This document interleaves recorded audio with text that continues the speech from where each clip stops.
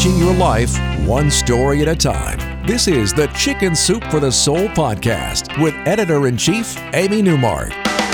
Hey, it's Amy Newmark with your Chicken Soup for the Soul.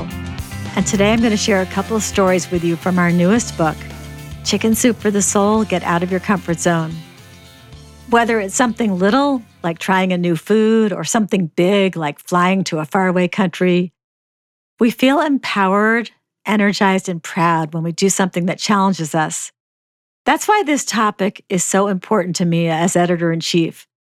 Long before I was part of Chicken Soup for the Soul, my favorite quote was by John Shedd, and it goes like this: "A ship in harbor is safe, but that is not what ships are built for."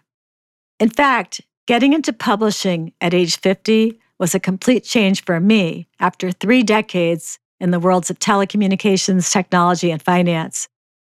But we're all capable of doing new things that we never even dreamed of, or of following dreams that we never thought would come true. And that's what today's stories are about, following dreams and making them become reality. Our first story today is by Carla Brown, who at age 50 applied for a job with U.S. Airways as a flight attendant. First, she had to go through an interview at the Philadelphia International Airport, and the chances of making it to the next step were tiny. Plus, she was one of the oldest applicants there. Everyone else seemed younger, better dressed, more attractive. But Carla made it through and was offered a spot. She headed off to flight attendant training in Virginia.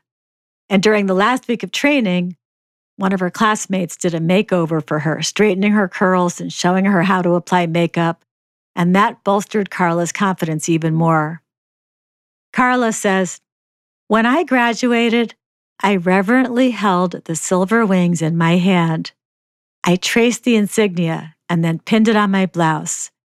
Tears stung my eyelids as I thanked my teacher. I'd gotten my wings. I hadn't completed my college education. Life had thrown me a few curveballs.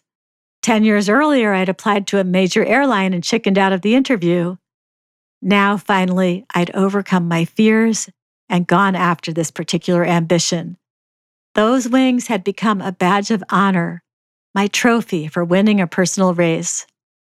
Carla was very nervous on her first flight as a flight attendant, but she did it, and her confidence grew with every trip. She says, "I haven't achieved all my dreams, but this career made me proud. I'll forever cherish my flying days when I wore my silver wings with pride and joy." Christine Powell McClintock followed a longtime dream too. She had always wanted to act, and when she saw Clint Eastwood was coming to Augusta to film his next movie and was hiring local extras, she figured, what the heck? Her dad had died recently of cancer, and he had always been a big Eastwood fan, so why not try? She was asked to provide some photos, and then she was called for a costume fitting. She brought her own short pink skirt that she had found for $5 at a thrift shop, and then they outfitted her with a very loud pink flowered shirt. That was what she had to wear if she wanted to be in the shoot. Then they did her hair and makeup, and then she waited and waited until a man came by and asked if she had been used yet, and she said no. So Christine got to be in the next scene that was being shot. She says, "We were supposed to be attending a flower convention, and they shot several scenes of us looking at daylilies from about 900 angles. Then the big man himself, Clint Eastwood, who was starring and directing, walked in. I tried not to fangirl because he was closer to me than I am to my television right now. I couldn't help but think of my dad and how giddy he would be to watch this. Again, we shot several scenes, and his assistant director came over and said, 'Ladies, this guy is your hero. I want you to rush the stage like he is a rock star.' In that moment, I got braver than I have ever been. I could see my dad's face and his big smile. I pushed through the crowd, which in my memory parted like the Red Sea, and stuck my hand out while grabbing and shaking Clint's. Christine shook his hand and said, 'You rock, Earl,' which was the character's name. And then he told her to say, 'Is that Jimmy Stewart?' and be very dramatic about it. She did that, and the director said cut, and that was it. When they reviewed the scene later, they loved what Christine had done.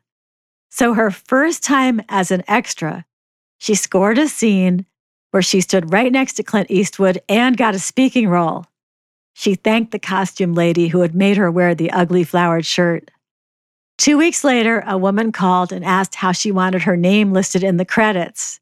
Yep, Christine is listed 8th in the credits in a Clint Eastwood feature film. I looked it up, and it's a 2018 film called The Mule, and there she is on IMDb. Christy McClintock, Daylily fan. Here's the quote we put at the beginning of the story, and it's from Clint Eastwood. "If I was not a dreamer, I would have achieved nothing." I'm Amy Newmark. Thanks for listening to these stories from Chicken Soup for the Soul. Get out of your comfort zone. You can go to our website, chickensoup.com, and click on the podcast button to read more about this book and all the topics it covers. And you'll find it wherever books are sold, including Walmart, Barnes & Noble, and Amazon. You can also sign up for our newsletter. You'll receive a free Chicken Soup for the Soul story every day in your email.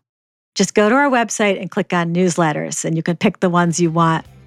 And please come back for our next episode to hear how a teenage mother created a business empire in New Orleans and got her master's degree from Harvard while doing so.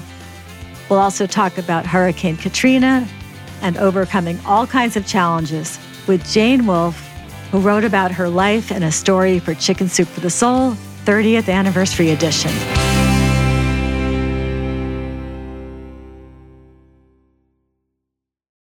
Sick of being upsold at gyms? My guy, you're currently a base member? For $90 more, I can upgrade you to our Shred membership. For $130 more, you'll be a Swole member. And for just $300 more, you'll reach Sweat Platinum. At Planet Fitness, you'll get energy without the upsell. Never pushy, always free fitness training and equipment for every workout. It's fitness that fits your budget. Join Planet Fitness for just $1 down and $10 a month. Cancel anytime. Deal ends Friday, May 10th. See Home Club for details.